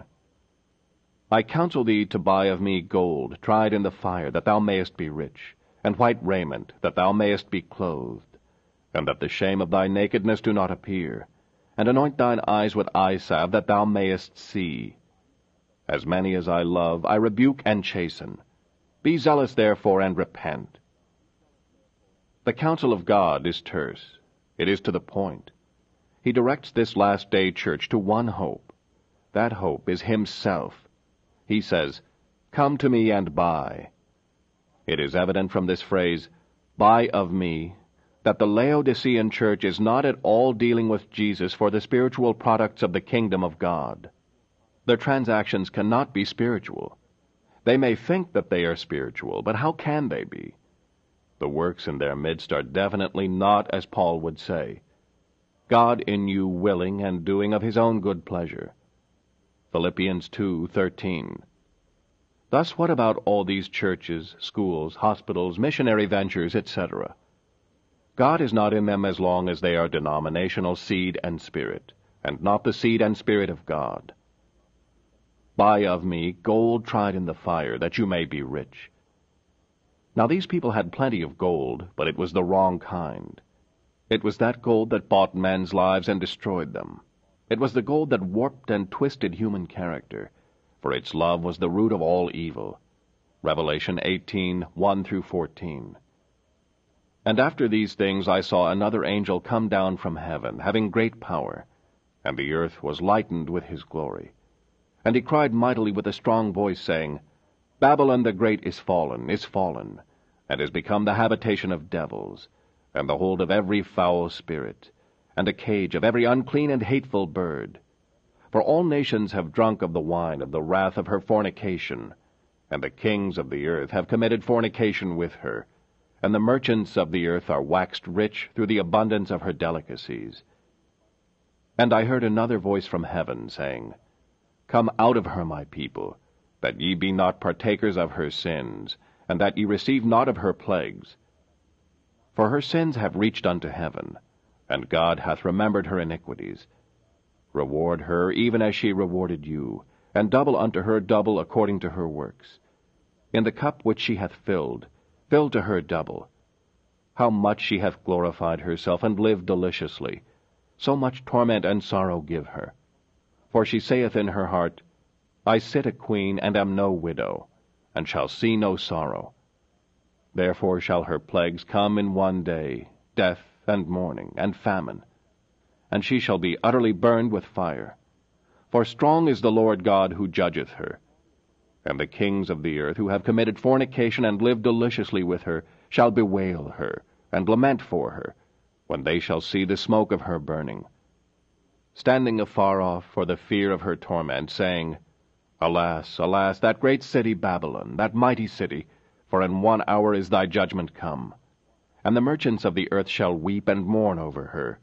For no man buyeth their merchandise any more, the merchandise of gold, and silver, and precious stones, and of pearls, and fine linen, and purple, and silk, and scarlet, and all Thyine wood, and all manner vessels of ivory, and all manner vessels of most precious wood, and of brass, and iron, and marble, and cinnamon, and odors, and ointments, and frankincense, and wine, and oil, and fine flour, and wheat, and beasts, and sheep, and horses, and chariots, and slaves, and souls of men. And the fruits that thy soul lusteth after are departed from thee, and all things which were dainty and goodly are departed from thee, and thou shalt find them no more at all. This is exactly the organized churches of the last day. For it says in verse 4, Come out of her, my people. The rapture has not yet taken place. The bride is not yet gone when these terrible conditions in this rich, false church exist. But there is a gold of God. 1 Peter 1:7. That the trial of your faith being much more precious than of gold that perisheth.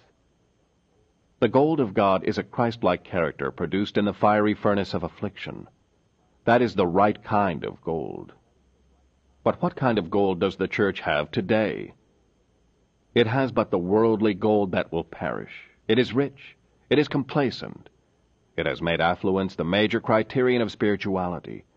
The evidence of God's blessing and the correctness of doctrine, etc., is now based upon how many rich folks are involved in it. You had better come before it is too late, saith the Lord, and buy of me gold tried in the fire, and then you will be truly rich. Are we getting it? Listen to me. Naked, physically, we came into the world, but naked, spiritually, we will not leave it. Oh no, we are going to take something with us. What that something is all we can take with us, nothing less and nothing more. So we had better be real careful now to see that we take something that will make us right before God.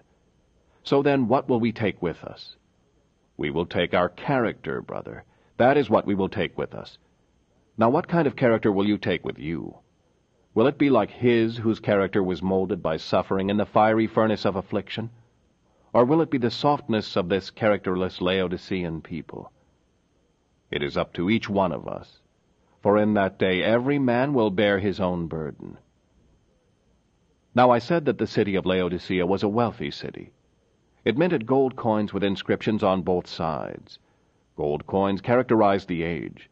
A flourishing commerce existed because of it. Today the two-headed gold coin is with us. We buy ourselves out and we buy ourselves in. In the church we attempt to accomplish the same. We buy ourselves out of sin and buy ourselves into heaven, or so we say. But God does not say that. The church owns such phenomenal wealth that at any given time she can take over the entire world system of commerce, and indeed a leader in the World Council of Churches has openly prophesied that the church in the foreseeable future should, could, and will do just that. But their golden tower of Babel shall fall. Only the gold tried in the fire shall endure. And that is what the church has constantly done through the ages. She has left the Word of God and taken her own creeds and dogmas. She has organized and joined herself to the world. Thus is she naked, and God is judging her lewdness.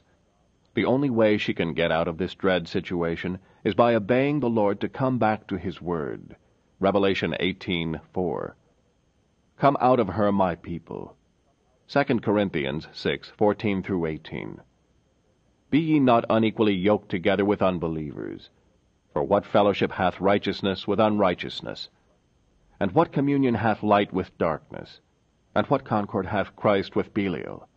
Or what part hath he that believeth with an infidel? And what agreement hath the temple of God with idols? For ye are the temple of the living God. As God hath said, I will dwell in them and walk in them, and I will be their God, and they shall be my people.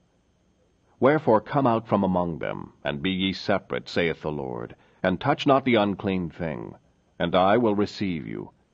And I will be a father unto you, and ye shall be my sons and daughters, saith the Lord Almighty. There is a price to pay for those garments, and that is the price of separation. And anoint thine eyes with eye salve, that thou mightest see. He does not say that you have to buy this eye salve. Oh, no. There is no price tag on the Holy Spirit. Received ye the Spirit by the works of the law or the hearing of faith? Galatians 3:2. Without the baptism of the Holy Ghost, you can never have your eyes opened to a true spiritual revelation of the Word. A man without the Spirit is blind to God and His truth. When I think of this eye salve opening people's eyes, I can't help but recall when I was a little boy in Kentucky. My brother and I slept in the attic on a straw pallet. The cracks in the house would let the drafts blow through.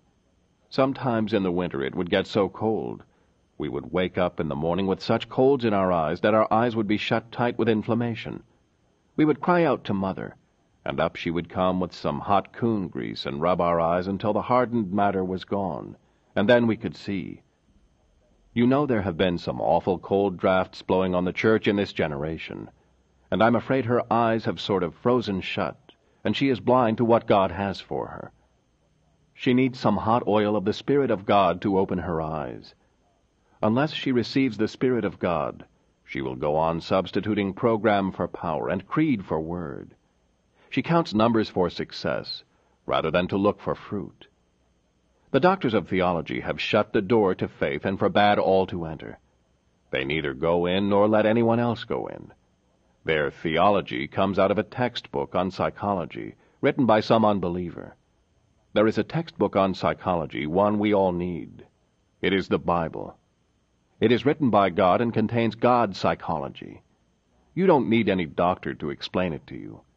Receive ye the Holy Spirit and let Him do the explaining. He wrote the book, and He can tell you what is in it and what it means. 1 Corinthians 2:9-16. But as it is written, Eye hath not seen, nor ear heard, neither have entered into the heart of man, the things which God hath prepared for them that love Him. But God hath revealed them unto us by His Spirit. For the Spirit searcheth all things, yea, the deep things of God. For what man knoweth the things of a man, save the spirit of man which is in him? Even so the things of God knoweth no man, but the Spirit of God. Now we have received not the spirit of the world, but the Spirit which is of God, that we might know the things that are freely given to us of God. Which things also we speak, not in the words which man's wisdom teacheth, but which the Holy Ghost teacheth, comparing spiritual things with spiritual. But the natural man receiveth not the things of the Spirit of God, for they are foolishness unto him, neither can he know them, because they are spiritually discerned. But he that is spiritual judgeth all things, yet he himself is judged of no man. For who hath known the mind of the Lord, that he may instruct him? But we have the mind of Christ.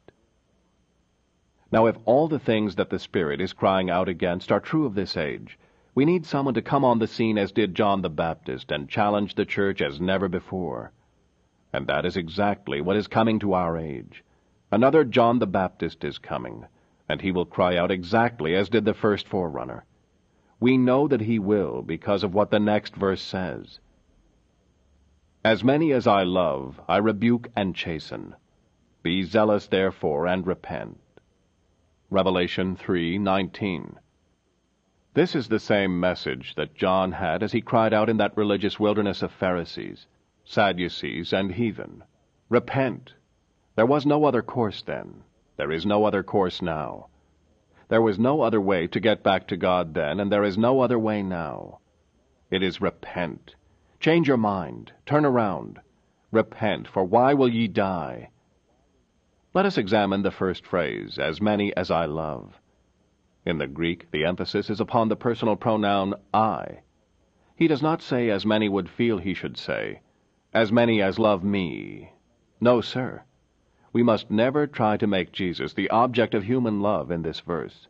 No. It is the many that are the loved ones of God. It is His love in question, not ours. So once again we find ourselves glorying in His salvation, His purpose, and His plan, and we are confirmed even more strongly in the truth of the doctrine of the sovereignty of God. Even as He said in Romans 9:13, Jacob have I loved. Does it now obtain that since He loved only the many, is He therefore in a state of complacency, awaiting the love of those who have not drawn nigh Him? By no means is this so, for He declared also in Romans 9:13, Esau have I hated. And in verse 11 the Spirit boldly calls out, For the children not being born, neither having done any good or evil, that the purpose of God according to election might stand, not of works, but of Him that calleth. This love is elective love.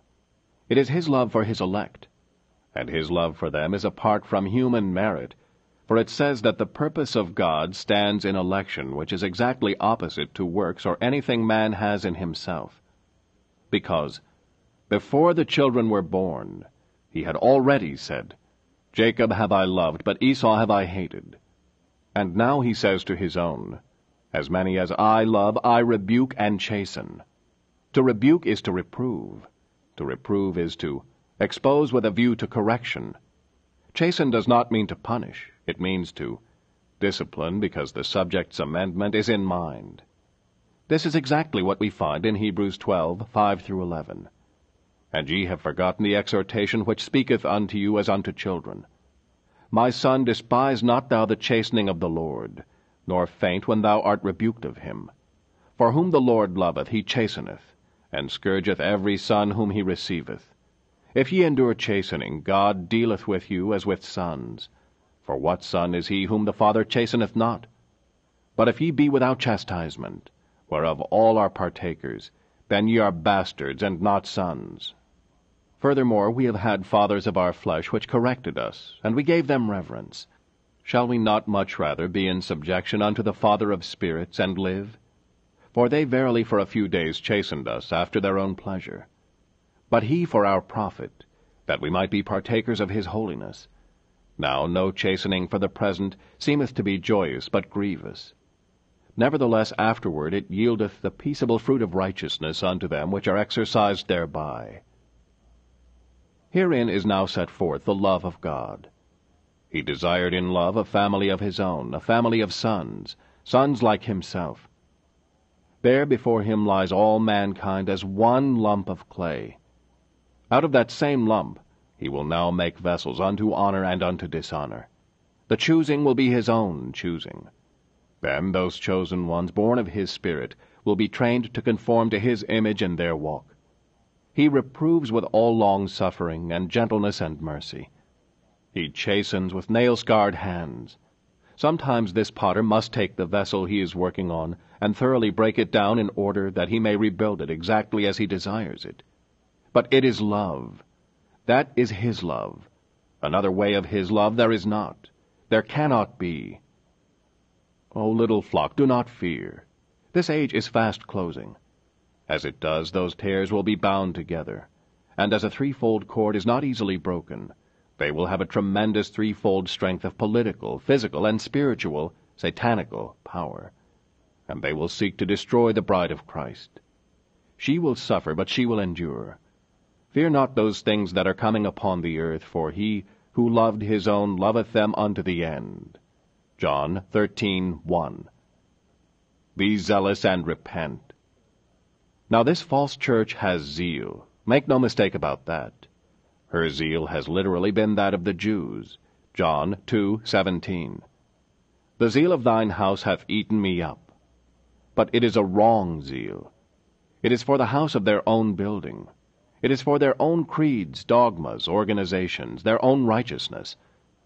They have put the word out for their own ideas. They deposed the Holy Ghost and made men into leaders. They have put aside eternal life as a person and make it good works, or even church conformity rather than good works. But God is calling for another zeal. It is the zeal to cry, I am wrong. Now who is going to say that he is wrong? What is it that all these denominations are based upon? The claim to originality, and that of God. The claim that they are right. Now they all cannot be right. In fact, not one of them is right.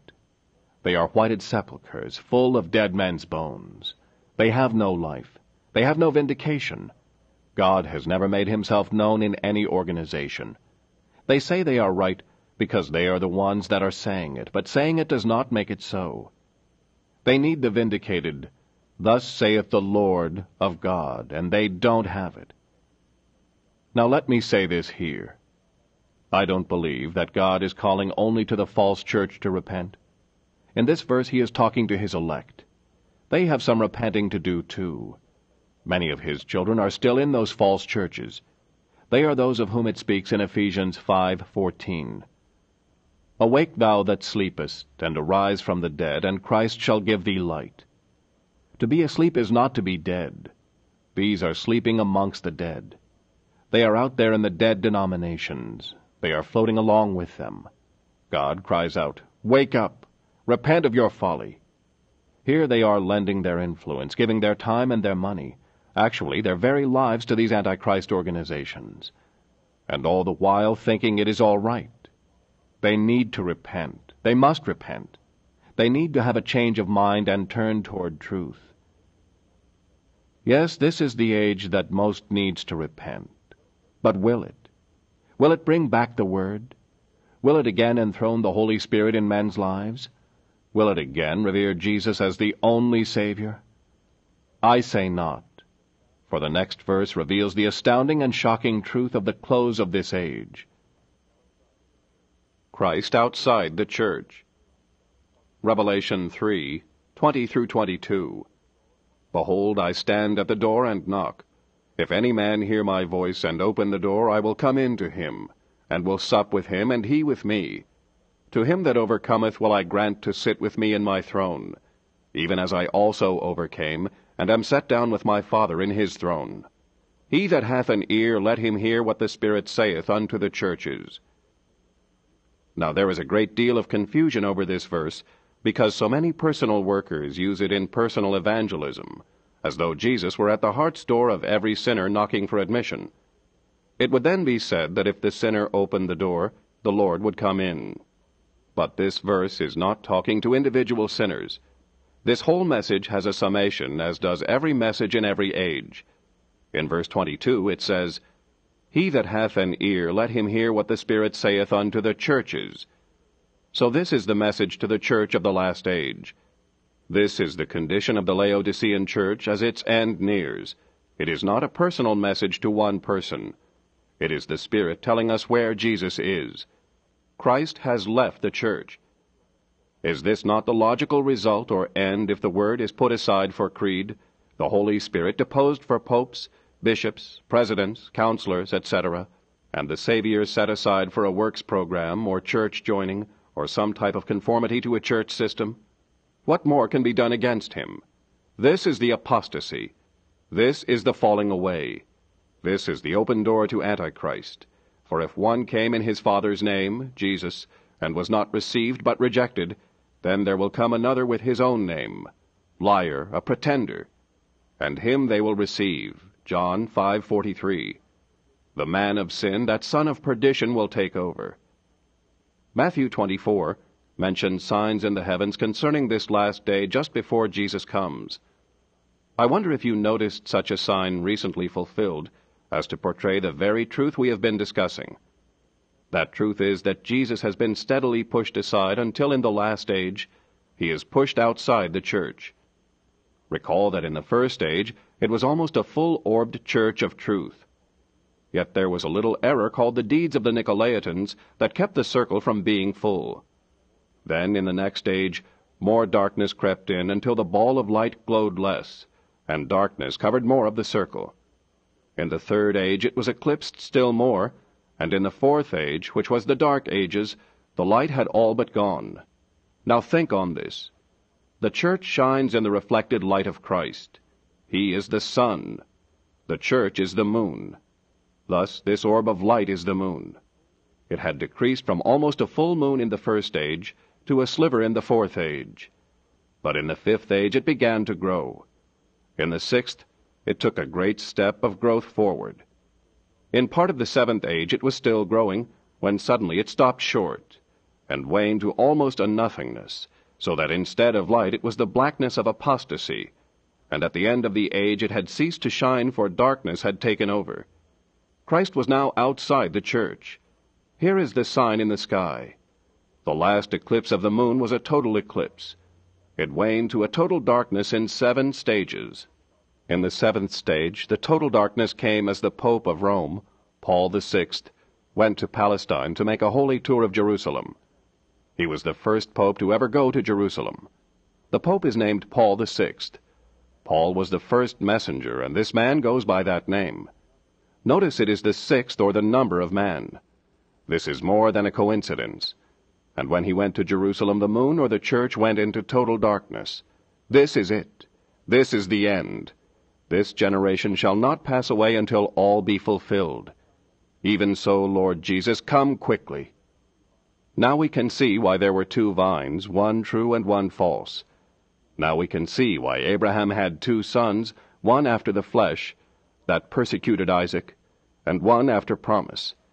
Now we can see how that out of the same parents 2 boys came forth as twins, one knowing and loving the things of God, and the other knowing much of the same truth, but not of the same spirit, and hence persecuted the child that was elect. God did not reprobate for the sake of reprobation. He reprobated for the sake of the elect. Elect cannot persecute elect. Elect cannot harm elect. It is the reprobates that persecute and destroy the elect. Oh, those reprobates are religious. They are smart. They are of the Cain line, the serpent seed. They build their Babels, they build their cities, they build their empires, and all the while calling on God. They hate the true seed, and they will do all they can, even in the name of the Lord, to destroy God's elect ones. But they are needed. What is the chaff to the wheat? No chaff, no wheat. But at the end, what happens to the chaff? It is burned with fire unquenchable. And the wheat? Where is it? It is gathered in his garner. It is where he is. O elect of God, beware. Study closely. Be careful. Work out your salvation with fear and trembling. Rely upon God and be strong in his might. Your adversary, the devil, is even now going about like a roaring lion, seeking whom he may devour. Watch unto prayer and be steadfast. This is the end time. Both the true and false vine are coming into maturity. But before the wheat matures, those ripened tares must be bound for the burning. See, they are all joining the World Council of Churches. That is the binding. Soon the garnering of the wheat will come. But right now the two spirits are at work in two vines. Come out from among the tares. Start to overcome, that you may be considered praiseworthy for your Lord, and fit to reign and rule with him. The Overcomer's Throne. Revelation 3:21. To him that overcometh will I grant to sit with me in my throne, even as I also overcame, and am set down with my Father in his throne. Now what are we to overcome? That is the normal question to ask here. But that is not the actual thought of this verse, for it is not so much what we are to overcome, but how we are to overcome. Now this is logical, for does it matter much what we are to overcome as long as we know how we can overcome? A quick look at those scriptures which involve the Lord Jesus overcoming will bring out the truth of this proposition. In Matthew 4, wherein Jesus is tempted of the devil, he overcame the personal temptations of Satan by the Word, and by the Word only. In each of the three major trials that corresponded exactly to the temptation of the Garden of Eden, the lust of the flesh, the lust of the eye, and the pride of life, Jesus overcame by the Word.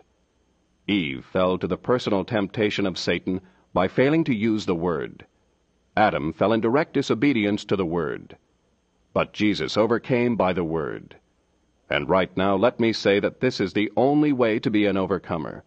Also, it is the only way that you can know if you are overcoming, because that word can't fail. Now notice again how Jesus overcame the world systems of religion. When he was repeatedly badgered by the theologians of his day, he constantly applied the Word. He spake only what the Father gave him to speak. There was not a time when the world was not utterly confused by his wisdom, for it was the wisdom of God. In his own personal life, contending with himself, he overcame by obedience to the Word of God. In Hebrews 5:7 it says, Who in the days of his flesh, when he had offered up prayers and supplications with strong crying and tears unto him that was able to save him from death, and was heard in that he feared. Though he were a son, yet learned he obedience by the things which he suffered. And being made perfect, he became the author of eternal salvation unto all them that obey him. What was he obedient to? The Word of God. Now then, there will not be one person who will sit in the throne of the Lord Jesus Christ unless he has been living that Word. Your prayers, your fastings, your repentances, no matter what you present to God, none of that will gain you the privilege of sitting in that throne. It will be granted only to the Word bride. As the throne of the king is shared with the queen because she is united to him, so only they who are of that Word, even as he is of that Word, will share that throne. Remember, we have shown clearly all through the ages that even as Adam and Eve fell because they left the Word, so the Ephesian age fell by turning slightly from the Word, until with every age continuing to turn away, we have a final repudiation of the Word by the world church system. This Laodicean age ends in a blackout of the Word, thereby causing a departure of the Lord from the midst. He stands outside, calling to his own who follow him by obedience to the Word. After a short and powerful demonstration of the Spirit, this little hunted and persecuted group will go to be with Jesus. The consummation of the Gentile ages. This age is the last of the 7 church ages. What began in the first or Ephesian age must and will come to full fruition and harvest in the last or Laodicean age. The 2 vines will yield their final fruit. The 2 spirits will terminate their manifestation in each of their final destinations. The sowing, the watering, the growing is all over.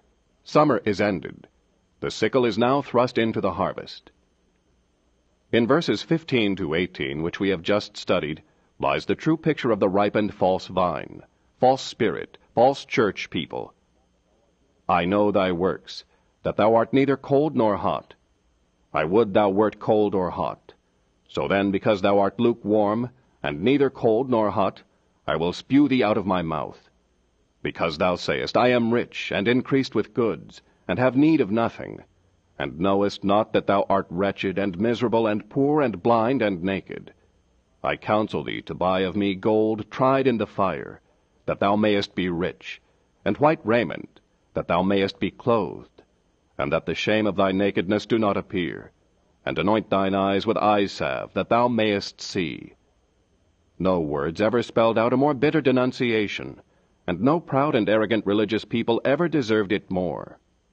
Yet in verse 21, "To him that overcometh will I grant to sit with me in my throne, even as I also overcame, and am set down with my Father in his throne," we find the true vine, true spirit, true church people exalted to the very throne of God, with the highest compliment ever paid to a humble, steadfast spiritual group.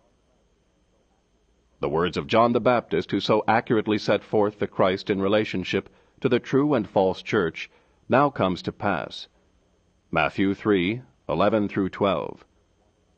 "I indeed baptize you with water unto repentance, but he that cometh after me is mightier than I, whose shoes I am not worthy to bear. He shall baptize you with the Holy Ghost and with fire, whose fan is in his hand, and he will thoroughly purge his floor, and gather his wheat into the garner, but he will burn up the chaff with unquenchable fire." Christ, the great harvester, is now reaping the fruit of the earth. He gathers the wheat into the garner by coming for his own and receiving them forever unto himself. Then he returns to destroy the wicked with fire unquenchable. The mystery of the tares and wheat of Matthew 13:24 through 30 is now also fulfilled. "Another parable put he forth unto them, saying, The kingdom of heaven is likened unto a man which sowed good seed in his field. But while men slept, his enemy came and sowed tares among the wheat, and went his way. But when the blade was sprung up, and brought forth fruit, then appeared the tares also. So the servants of the householder came and said unto him, Sir, didst not thou sow good seed in thy field? From whence then hath it tares?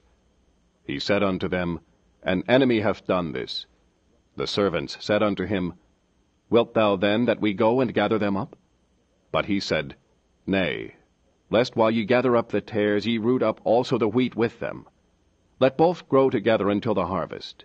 And in the time of harvest I will say to the reapers, Gather ye together first the tares, and bind them in bundles to burn them, but gather the wheat into my barn. The wheat and the tares, which from the first age until now have grown side by side, are harvested. What Nicaea set out to accomplish has finally come to pass. With all the might of organization, the false church turns from any vestige of truth, and with political might reinforces herself with state backing, and sets out to eradicate forever the true believer. But just when she is about to accomplish her cowardly plot, the wheat is gathered into the garner. No longer will the wheat and tares grow side by side. No longer will the tares receive the blessing of God because of the presence of the wheat. For the wheat will be gone, and the wrath of God will be poured out into the sixth seal, which will end in the utter destruction of the wicked. Now I said a moment ago that the false vine came into full fruition in this age. Her fruit would mature and ripen. That is correct. This evil-spirited church, full of iniquity, will be revealed as the mustard seed that grew into a tree wherein lodged the fowls of the air. At her head will be the Antichrist, the mystery of iniquity. All this is true. And if this is true, then it must also be true that the bride church will mature, and her ripeness shall be an identification with her Lord by means of the Word. And her head who will come to her is the mystery of godliness, which indeed is Christ. And as the false church, with all cunning and diabolical power, made up of political force, physical force, and demons of darkness, come against this true vine, the true vine with the fullness of the Spirit and the Word will do the very acts of power that Jesus did. Then, as she nears her headstone, becoming like him through the Word, Jesus will come that the bride and groom may be forever united as one. Already the visible manifestations of what I have been telling you are seen all around us. The ecumenical move of the tares is factual, but also it is a fact that the prophet for the last age must be bringing forth a message from God that will forerun the second coming of the Lord. For by his message will the hearts of the children be turned back to the Pentecostal fathers, and with the restoration of the Word will come the restoration of the power. What crucial times are these in which we live! How careful we must be that we remain true to this Word and not take from it or add to it. For he who would speak where God has not spoken makes him a liar. What I have particularly in mind is this. About the turn of the century, The hunger for God that was generated in the Philadelphian age brought a cry for the Spirit of God. And when the cry was answered by God sending forth manifestation in tongues, interpretation, and prophecy, a group immediately, and most contrary to the word, drew up a doctrine that tongues was the evidence of being baptized with the Holy Ghost. Tongues were far from evidence. They were manifestation, but not evidence. The falsity of the doctrine can not only be seen by a lack of Scripture to substantiate it, but those who subscribed to the doctrine immediately organized on the basis of the doctrine, proving that they were not in the truth as they would have people believe. Oh, it looked good. It looked like the return of Pentecost. But it proved it wasn't. It could not be, for it organized. That is death, not life. It looked so close to the real that multitudes were deceived. Now, if it wasn't the genuine, what was it? It was the husk, the chaff. In the green, soft sheath form, it looked like it was the real thing. But as one can go into the field and see what looks exactly like wheat, and yet is only the husk, for the wheat seed has not yet formed, so this was but the soft shell that looked like the real grain yet to come. The original wheat seed of Pentecost was to come back in the last age. It had been buried at Nicaea. It sent up a shoot at Sardis. It grew a tassel at Philadelphia, and it was to mature at Laodicea. But it could not be back to the original until the Word was restored. The prophet had not yet come upon the scene. But now, according to the time wherein we stand in the Laodicean age, the prophet-messenger of Revelation 10:7 must already be in the land. Once more, "Thus saith the Lord," must be here, ready to be manifested with infallible vindication. Thus is the true seed already maturing, and then the harvest. Harvest time. Yes, harvest time. The two vines that grew together and intertwined their branches are now to be separated. The fruits of those vines which were at such variance will be gathered into separate garners. The two spirits will go to their separate destinations. Now it is time to heed the final call that comes only to the wheat bride.